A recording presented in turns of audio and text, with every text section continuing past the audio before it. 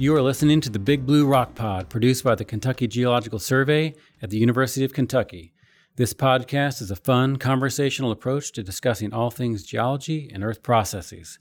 We primarily focus on Kentucky. We talk emerging ideas and research, along with classic topics in earth science for all levels of interest. Let's do the show! Hello and welcome to the Big Blue Rock Pod. I'm Matt Crawford, along with my co-hosts Doug Curl, Sarah Arpin. Hey. How are you all doing? Good. Hello. Again, great topic today, which is paleontology. Yeah. And the name of the episode that we have come up with, we haven't named. Have we named any of the other episodes? Not really. We've had little taglines. We have descriptions and stuff. Whatever. There's a name for this one because we couldn't not use this. This is the Brachiopodcast. And that's not my idea. That was Jason Dorch's idea, which I thought was a really funny and really good one. Jason was a guest on the podcast earlier. How can you not, if you're doing a podcast on paleontology, how can you not say, this is the Brachiopodcast? So anyway. Pretty stoked. Yeah. Yeah. I think we do a pretty good job of trying to rationalize the topics we want to talk about on this podcast and why we do it and what's the most effective for reaching broad audiences. And with paleontology, that's easy to do. I mean, it's such an exciting topic. I mean, it's a traditional geology topic, but that, paleontology is the reason, I think part of the reason that lots of people get into geology in the first place, right? Fossils are fascinating. You've collected them as a kid, perhaps. But it's more than just a fossil collection or a fossil identification or seeing dinosaur bones at a museum, right? Fossils and paleontology in general is so much more. It can tell us about origins of life, past environments, evolution, how fossils tie to other theories in geology that are really critical for what we know about the earth and earth science and so many other things. I think broadly all those topics we'll get into with our guest and talking about paleontology. So it is a pleasure to have Steve Greb as our guest. He's a research geologist with the Kentucky Geological Survey and adjunct faculty with the Earth and Environmental Sciences Department here at UK. So, Steve, it's great to have you. And why don't you tell us what you do in a nutshell? I'm a research geologist here at the Geologic Survey. My main job is as what's called a sedimentologist. It's studying how rock layers are deposited by sediment, and by understanding how sediment is deposited in the modern world, we can interpret how rock layers were formed. And then part of that relates to paleo is that in many environments, life lives on and in those environments so that they leave a record behind that helps you determine whether something was land or sea, shallow sea, deep sea. It really people would be surprised sometimes some of the specifics you can determine by a combination of fossils and rock layers. And you really are the resident KGS paleontologist. I mean, that's not necessarily your day-to-day gig, but here at the survey, you're the man. I guess I am the man. All right. That doesn't necessarily say a lot for the people I work with, but he's the one I send all the identification emails to. If you ask for a fossil identification request, I am likely the person that will attempt to answer it. I've pawned things off on you several times. Yeah. Great. So let's get into it. We've got some things to discuss, but I think I always like to start out sort of simply here with our topics. And so let's tee this up. A couple questions here. What is paleontology? And what is a fossil? And what is, more importantly, what's not a fossil? Okay, let's start with what is paleontology. And the simple answer is just the study of ancient life. Okay, so it's just, if you think of fossils are any evidence of ancient life. Plants, animals, microorganisms. Yeah. A lot of people don't realize there's microfossils. There's things you can only see under a microscope. There's also, some people say preserved in rock, because traditionally, but if you think of a mammoth or a mastodon that's preserved in the ice, is that a fossil or not a fossil, right? Now, most fossils aren't preserved in ice. So most are preserved in rock. Most are preserved in rock. And any that you're going to find in Kentucky are preserved in rock. So does it count? I think it counts. Awesome. Yeah. What is a fossil? So a fossil is any evidence of ancient life preserved in rock. Okay. What is not a fossil? There are a lot of things that are. So everything else is not a fossil. A chair. No, but there are Bad. there are quite a few things. So certain organisms, let's use a coral as an example. Coral living in the Bahamas, coral living out on the Great Barrier Reef. It makes a shell, a hard body made out of essentially limestone, and little soft parts stick out of it that's living. Its body is pretty much already a rock. There's other things that when they die, it's going to take tens, hundreds, thousands of years for their hard part to become a rock. So there's a kind of transition between a part of an organism that's not quite a fossil yet to when it actually becomes a fossil. Yeah. The reason I put that question, what is not a fossil, on there, because I'm guessing you get a lot of calls or visits from people that are convinced one thing or another is a fossil, and you have to say, no, this is this. And that's not a, to mob on people who bring questions to us, but they're sometimes they're not fossils. I am often the buster of dreams, unfortunately. Yeah. So, there are many people that are convinced they have a dinosaur tooth or a dinosaur bone, and they're not. And there are many things in nature that can mimic the shape of something else. Right. So you can find just rocks that are cracked into triangular shapes that are tooth-shaped. That's a dinosaur tooth, for sure. Yeah. I had somebody send me a picture of something that for all the world looked like a 4-foot-long chicken wing. I mean, it had kind of a knob at the end, went through a tube, and then widened. I'm like, yeah, I can see where you thought that was a chicken wing, but it's not. It's just a rock. Yeah. I often make the allusion to a cave formation. If you've ever been on a cave tour and they say, we turn the lights a little bit and there's Abraham Lincoln's face, or it's something like that. It's not really, but our brain thinks, it could be. It looks like it. So our guest same with just fossils. dropped a cave reference before I could. He beat you. He beat you to it. Man. He beat you to it. We'll get to caves here somewhere. And so you alluded to this already, but fossils have organisms, I guess, hard parts, soft parts, but there's also what we call trace fossils. So we call those fossils even though it's not an actual body part. Correct. So fossil is any evidence of ancient life. That includes footprints. So if you think about footprints you leave behind you, that's not any part of your body that's left, but it's evidence you were there. And that's the same for people mostly think like dinosaurs and big animal tracks, but worms leave tracks. Snails can leave tracks, and those are the more common kind of trace fossils we find in the rock record. And we can maybe get into this when we talk about some specific fossils in Kentucky, but more common than not, it's the hard part of an organism, a skeleton, a bone, whatever, a shell that's preserved rather than the soft part. Correct. It's much easier to preserve a hard part than a soft part. Yeah.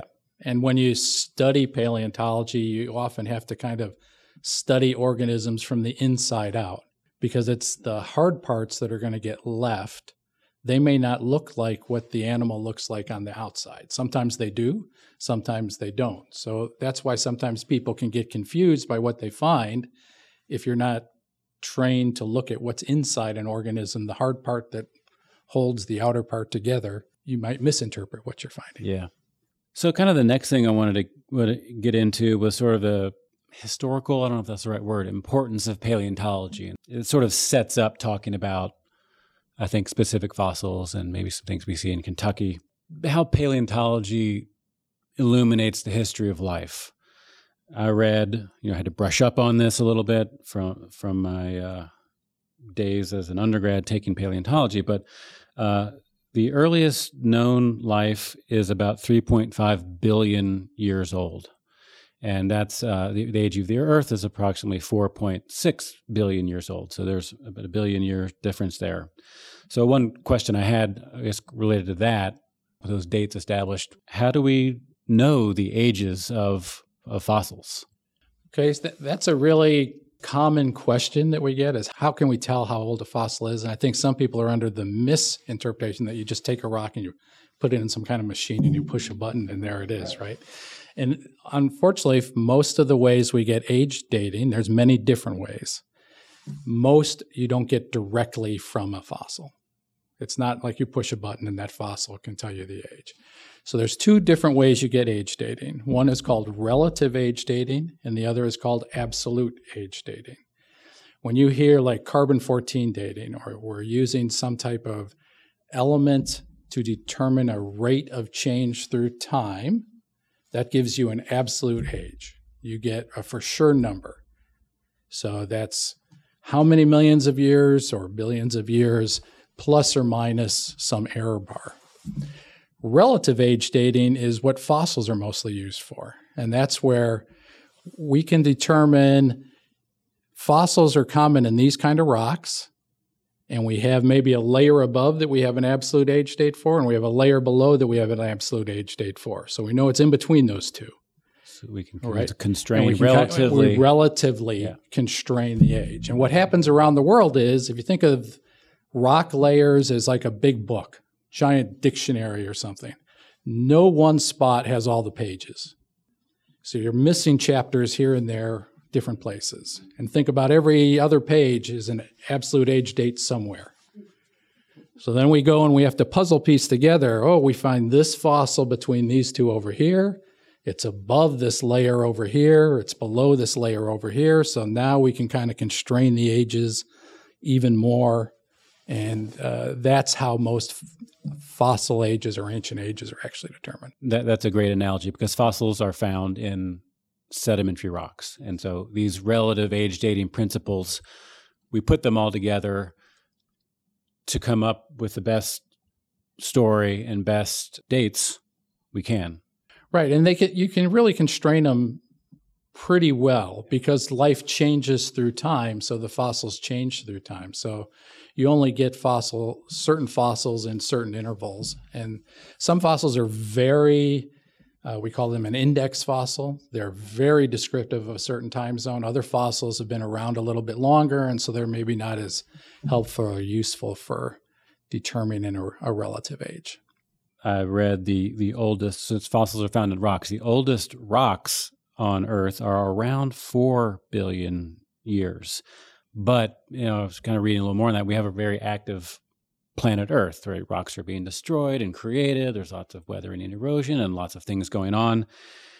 And so that's a rough number. And really, it's rare to have rocks found on Earth that are older than 3.5 billion years old. And those are only found in a few places on Earth, just to help constrain some of the oldest stuff we're talking about here. And speaking of really old fossils, a note I wanted to bring up were stromatolites. Stromatolites are talked about in lots of paleo textbooks, even in intro geology textbooks, as examples of some of the earliest known life forms. Mm-hmm. Is that right? That's correct. And the reason I think that's cool is because here in Kentucky, we have preserved relatives of stromatolites in Ordovician age rocks. I think they're called stromatoporoids. Is that? No, that's wrong. But they're sponges. Okay, well, what are found in the Lexington? Those dome-shaped things. You're right. Those are stromatoporoids and sponges, not stromatolites. Okay, different thing. Sorry, we can get to this when we talk about more stuff in Kentucky. But I bring that up because stromatolites are algal mats that are thought to be sort of some of the first. They're the first widespread fossils. Okay. That's easy to say. And the other thing that's really cool about stromatolites, and when you talk about those billions of year ages, right? They're the only thing on the planet for billions of years. So all the fossils and all the fossil diversity we have is much shorter than that. And so 2 times, 3 times as long, the stromatolites are just there as the only thing. And they are taking in carbon dioxide and they're pumping out oxygen for 1 billion years. So scientists think they're actually what gets our planet engineered to the place that other life could come, which is kind of cool. It's life creating the foundation for more life and more diverse life. Yeah, no doubt. Oh, that's amazing. Super cool. What does a stromatolite fossil look like? There's a lot of like algal balls replaced by like chert. Is that common? Some of those are. Honestly, when you see especially the ancient stromatolites, most people wouldn't recognize them as fossils because they're thin little layers in the sediment. So they tend to make different patterns. One is a dome pattern, so it's layers that dome up on top of each other. That's probably the easiest to spot. And then others, it's more difficult to tell because they just look like a layer of just slightly different color in the rock. And we don't have rocks of that age at the surface, so it's not something we normally look for. Right. So there's a fair amount of chert in some of the limestones, the Mississippian limestones. Here it comes. That you see in Mammoth Cave. Are those related, or is that similar? No, most of that chert is just a mineral chert, not necessarily related specifically to an algal replacement or anything, at least what I've seen. Okay. And doesn't Australia Still have There stromatolites? are living stromatolites. So yes. they've persisted for 3.5 billion years. That's cool. It's amazing. Incredible. Not those same ones. No. Yeah. But they can live a long time, probably. Yeah. No, it's amazing. Some other things with paleontology, right? It obviously is a cornerstone of evolution. And I think maybe too much to get into here. We should maybe do a separate episode on evolution. But it's a cornerstone with reconstructing origins of life, right? Talking about all these fossils and age dating. So much about dinosaurs, evolution of flight, evolution of mammals, how geography plays a role in evolution and the distribution of fossils and animals. That's probably a very crude way of trying to summarize how evolution and paleo are really related. Say what you will about evolution. Well, obviously, fossils are some of the primary evidence that life has changed through time.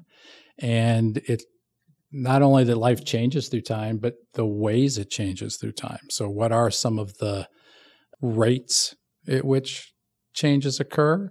How do things go extinct? So without fossils, we really wouldn't have evidence of extinction. So it's not just the evolution of new life, but that life goes away sometimes. And then, of course, how does it go away? That's something maybe we should think about. So it used to be thought historically that life went on forever.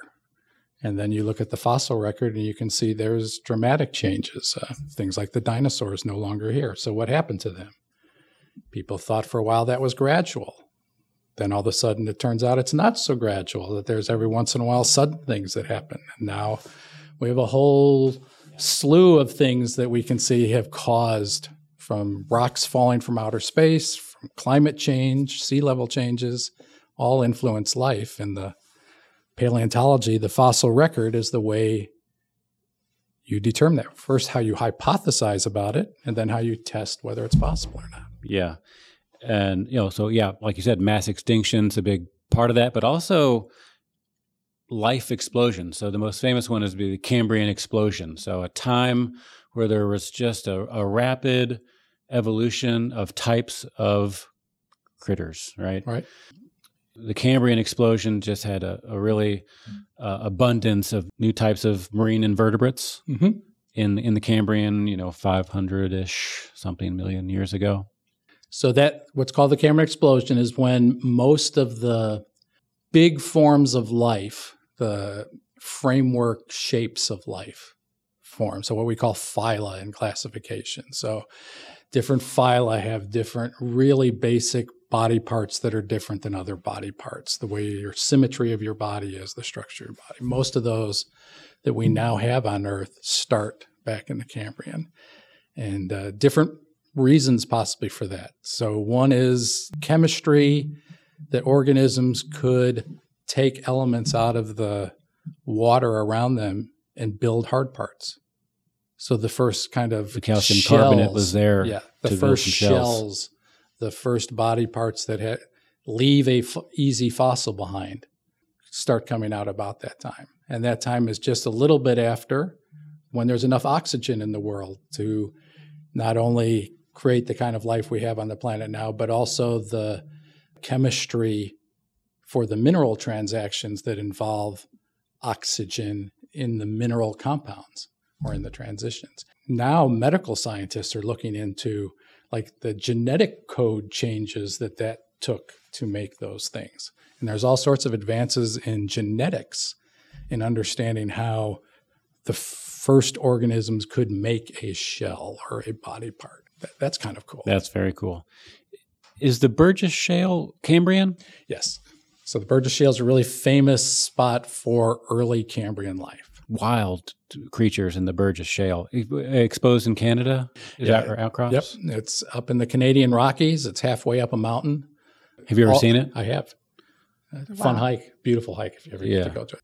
The fossils are incredible. Soft part preservation. Yeah. Organisms that normally wouldn't be preserved as a fossil. And lots of details like the stalks of their eyeballs, the limbs, different appendages. Spikes on the body. Weird spikes. Some organisms, that's the only place they're ever found. Yeah. So it's a good example, too, of things that come and go, that life has all sorts of experiments almost, that things get tried out and then they don't work and they don't last for long. They don't compete well. Yeah. They look weird. Some other things look weird, and then, hey, that ends up working out well, and they last a long time. Also, there's that thing about the chance of being preserved, so which is very difficult. I mean, when you're a little tiny organism, the environment has to be just right for you to die and get preserved. Buried perfectly, somewhere. No oxygen, whatever it is. Yeah, so for any life, I think the numbers change, but less than 1% of life at any given time has really got a chance of getting preserved as a fossil. Wow. And that's crazy, yeah. The organism has to get buried really fast so that there's no time for any other organisms. You think of like roadkill on the side of the road or something, right? Nothing can chew on it. You can't have rot. You can't have decomposition. It has to get buried if you have a chance of being preserved. Then you have to have the right body parts that minerals can get in there and alter, change, preserve to become a rock. You have to not be reworked. So a lot of things, if you're in the ocean and waves move you around or whatever, the more you get moved around, I used to call it when I was teaching the classes about paleontology and earth history, it's kind of like a crime scene. You know, if you ever watched a detective show or a science show like that where, you know, they put the chalk mark around the body and then has somebody tampered with the body, right? If there's tampering with the body, you're not probably going to get a fossil preserved, right? It has to get buried really fast, untampered in the ground. And then all the properties that turn sediment to rock have to work in your favor to turn it into a rock. And it has to be in a spot in the world where that rock is subsiding into the earth so it doesn't get eroded and reworked again. Then it has to come back to the surface, either through erosion down cutting to it or uplift, and somebody has to find it. That's some serious survival. Yeah, that's... I mean, right now underneath campus here, there's probably thousands of fossils in the limestone, but until we build a new building and that little level of 1 foot section of that layer is exposed, you won't see it. I'm really winging it here with this factoid, but is it something like 95% of all life that's ever existed on Earth extinct? Something close to that. Yeah, probably. I think. Yeah. Look it up. The math gets hard because there's increasingly more organisms through time. Yeah. Cool. I wanted to mention this too. I took paleo in college, and I remember looking at cladograms. I don't know why this sticks with me, but cladograms are visual diagrams of like taxonomy and phylogenetics, but the way they're for all animals, but the way they're arranged tells you something about, hypothesizing their evolutionary change or steps over time, where this animal went, where it did, where it stopped. And they're complicated things in paleontology, and paleontology is a hard class. Like people think paleo's, I'll take paleo, easy. No, right? You're looking at cladograms and all this stuff. It's complicated, but fascinating. So what else here?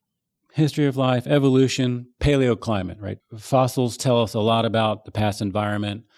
past climates, past fluctuations in climates, dramatic changes over time.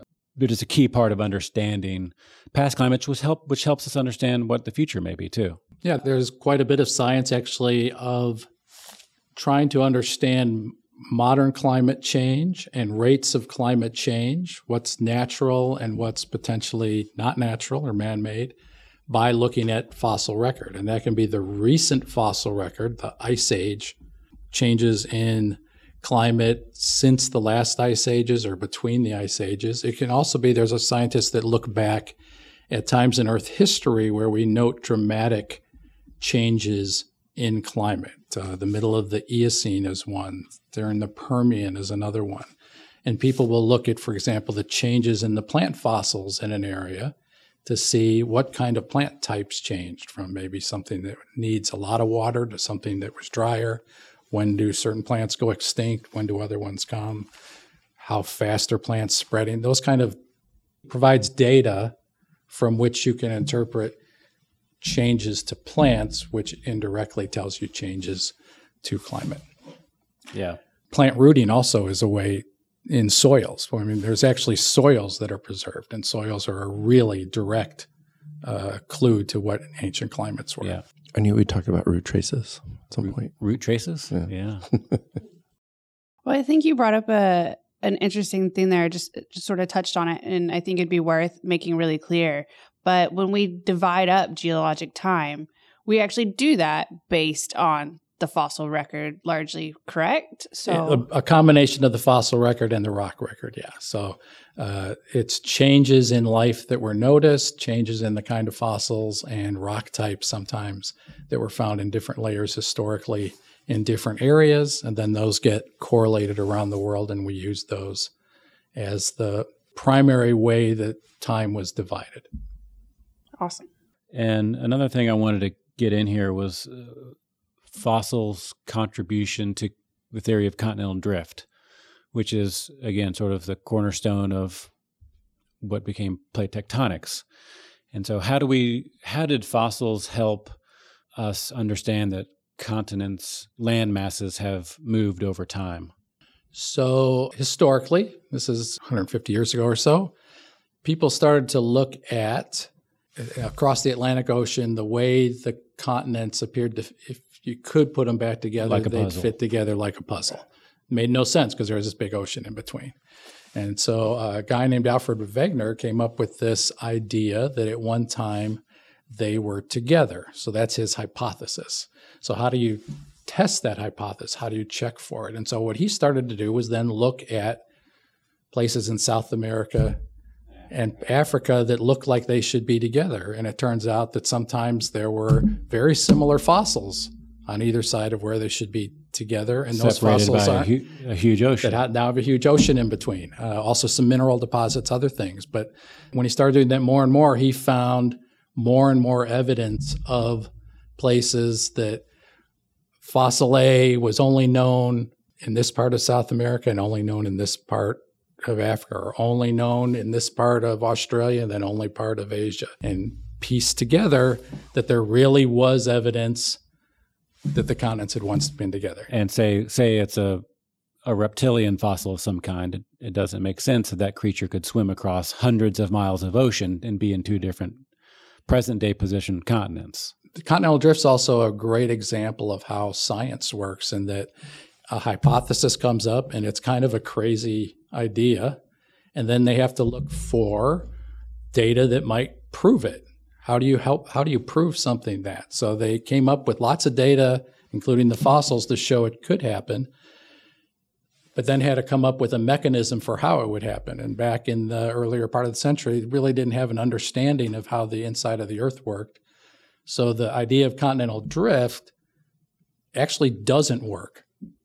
The mechanism doesn't work for what they came up with. The data was there. Right. The data is still correct, but the mechanism of how the continents separated and moved was wrong, so that theory is wrong. The engine, they didn't know what the engine was. They didn't that know were this deep moving. internal Yeah. engine in the Earth. So then plate tectonics comes along with more data, better technology for understanding deeper things, more advancements in science, and then you use the same data used for the old theory, but now you have a mechanism that actually works and a mechanism that you can show works. So I want to just circle back to a couple of things on sort of history of life and age of the earth and stuff. And so just mention briefly about uncertainty. And this explaining uncertainty in all disciplines in geology is important. But there's uncertainty with paleontology and how we, piece together things and evolution. And it seems, a lot of textbooks talk about how rare evolution might be, even though we know a lot about it. Like, we know it happens, but we only know about it on Earth. And so does that make it an unlikely event, a rare event?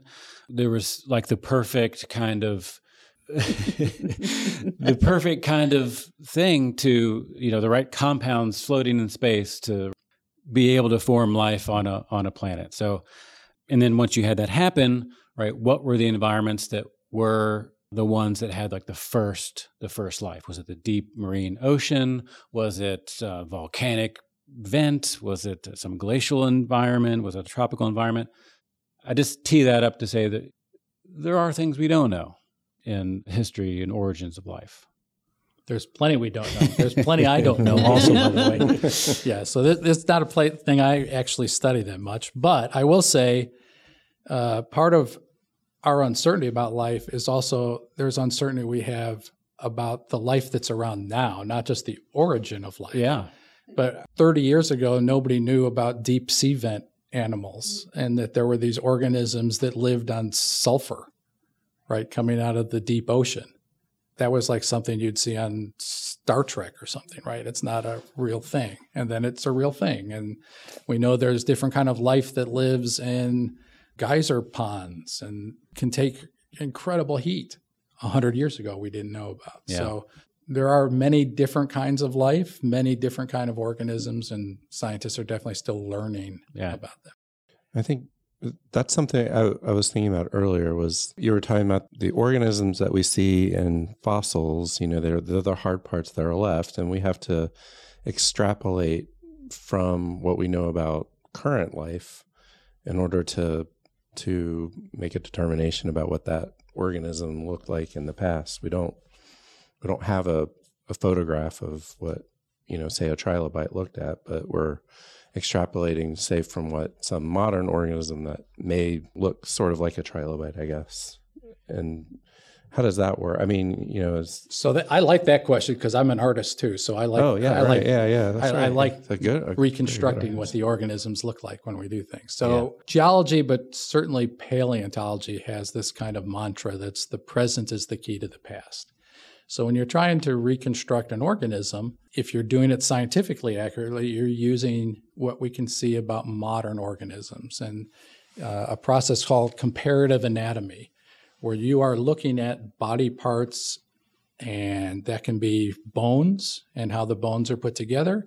It can be muscle attachment scars that are left on the bones that tell you where the muscles were attached, so how the bone actually moved or what it was capable of moving. For things like teeth, different teeth have different functions, which then they're the tools in your mouth that allow you to process food. So different shapes of teeth tell you what the diet of that organism was and how it processed food. Some animals, mammals in the past, can be really hard to differentiate because mammals are covered with hair sometimes and sometimes not. Reptiles, the body shape looks a lot like what the skeletal shape looks like. They don't have a lot of fatty tissue or hair or things like that. So there's certain animals you can kind of get an easier feel for than others. A crab looks like a crab. A clam looks like a clam without needing a lot of interpretation. Right, so different organisms, different amounts of certainty in what they look like. I think going back just a little bit before this as well, you were talking about the deep sea vents and sulfur munching organisms and things like that. And in the beginning of the episode talked about how some fossils are microscopic. And so that really makes me think of the microbes and talking about what we're just now sort of beginning to understand. I think it's fairly recent that we're starting to understand like the microbial interactions with rock, and that there's a lot more going on there than we really realized before.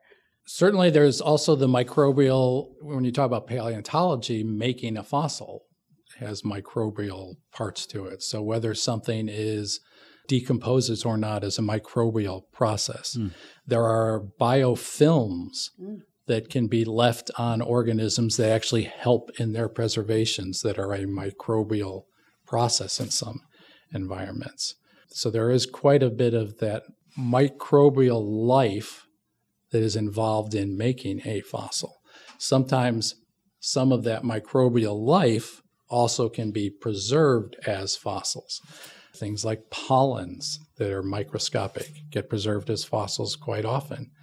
There's microscopic little teeth and scales and bits and pieces of things that are left in the rock record. If you know what to look for and you have a microscope, you can see them. That's a good segue because I want to get back to my stromatoporoids. Let's talk about fossils in Kentucky. Well, first, Steve, maybe say something generally about ages of rocks here that have fossils. So Kentucky has rocks from the uppermost Ordovician to the latest. We have a little bit of Permian, but you really can't see it. So let's just say up into the Pennsylvanian. So it's what we call the Paleozoic era. That's pre-dinosaur time for most of Kentucky. Right.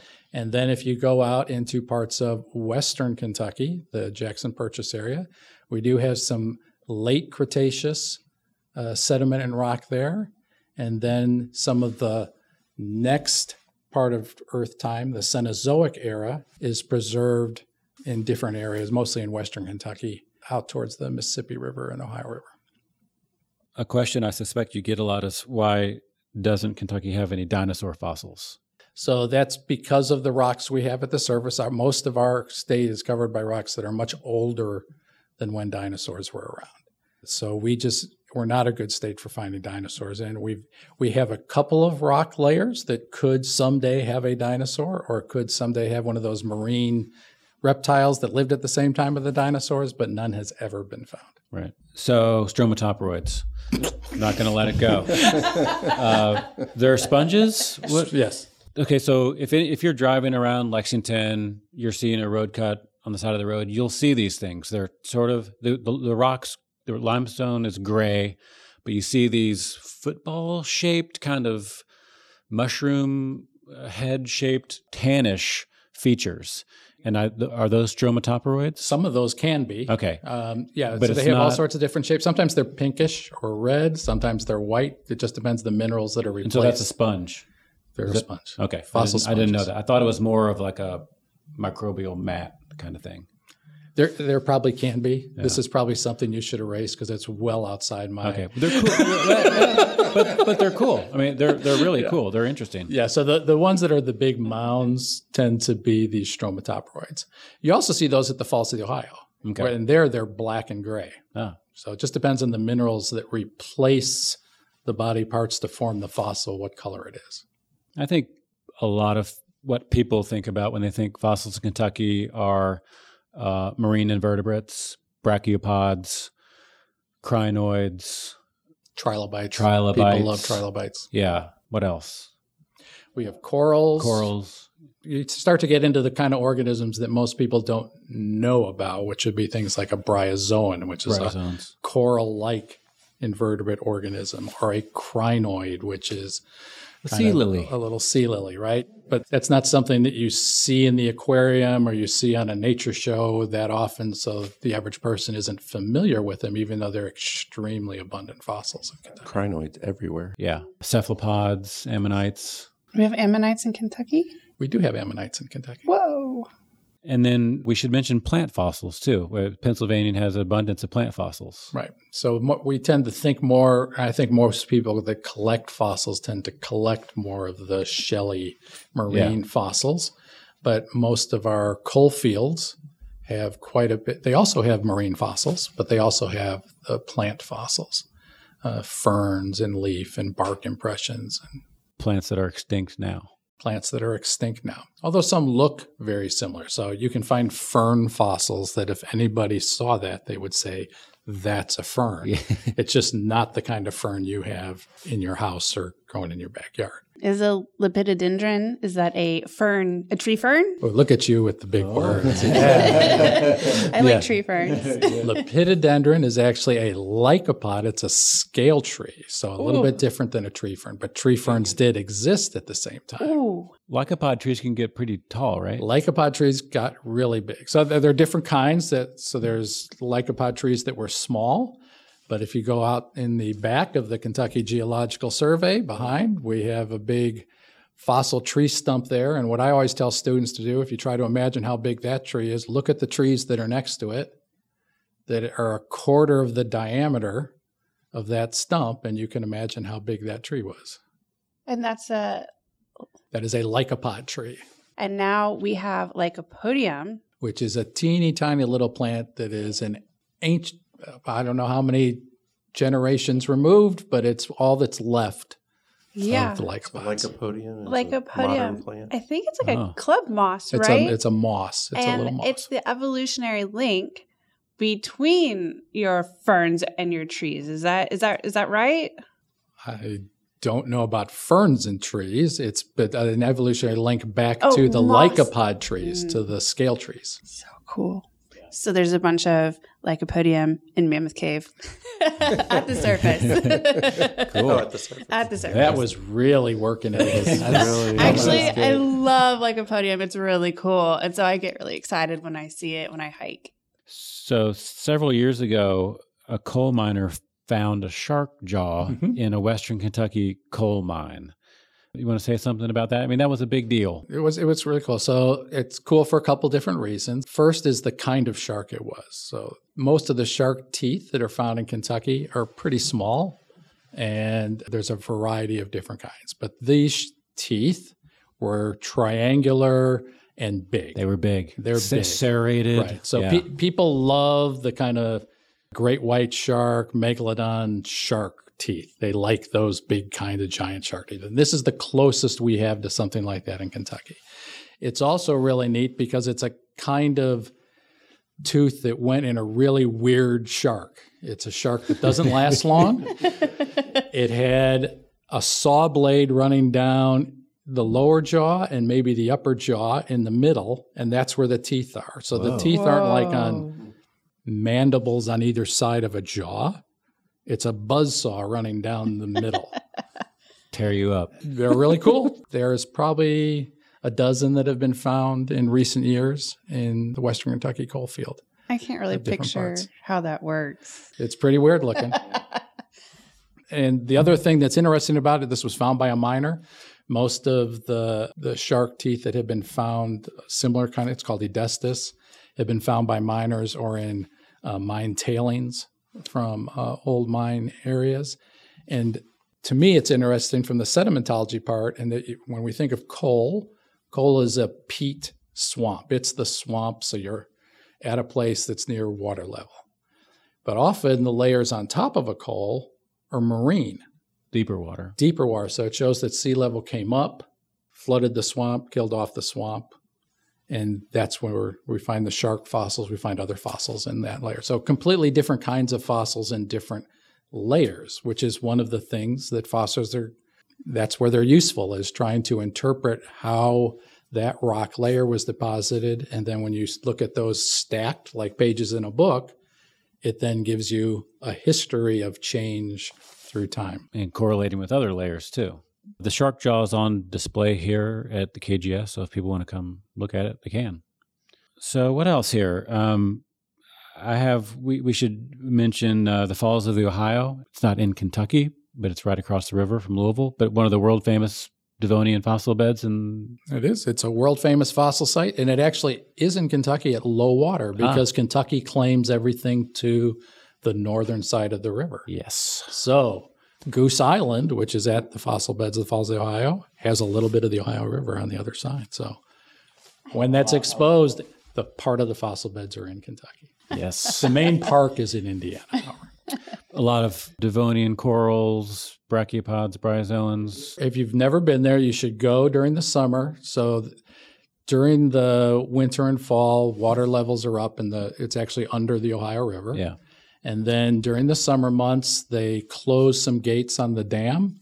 Water levels go down and expose the fossil beds. And there are 1 million fossils exposed in the rocks there. You can't not see the fossils. They're everywhere, and they're densely packed, and you can just see all sorts of different evidence of life. They have a great visitor center there with an interpretive. Little movie, several movies, several different interpretive exhibits. The staff is great working with groups, and it's a wonderful place to go. Yeah, agree. The other sort of significant spot I had to talk about was Big Bone Lick.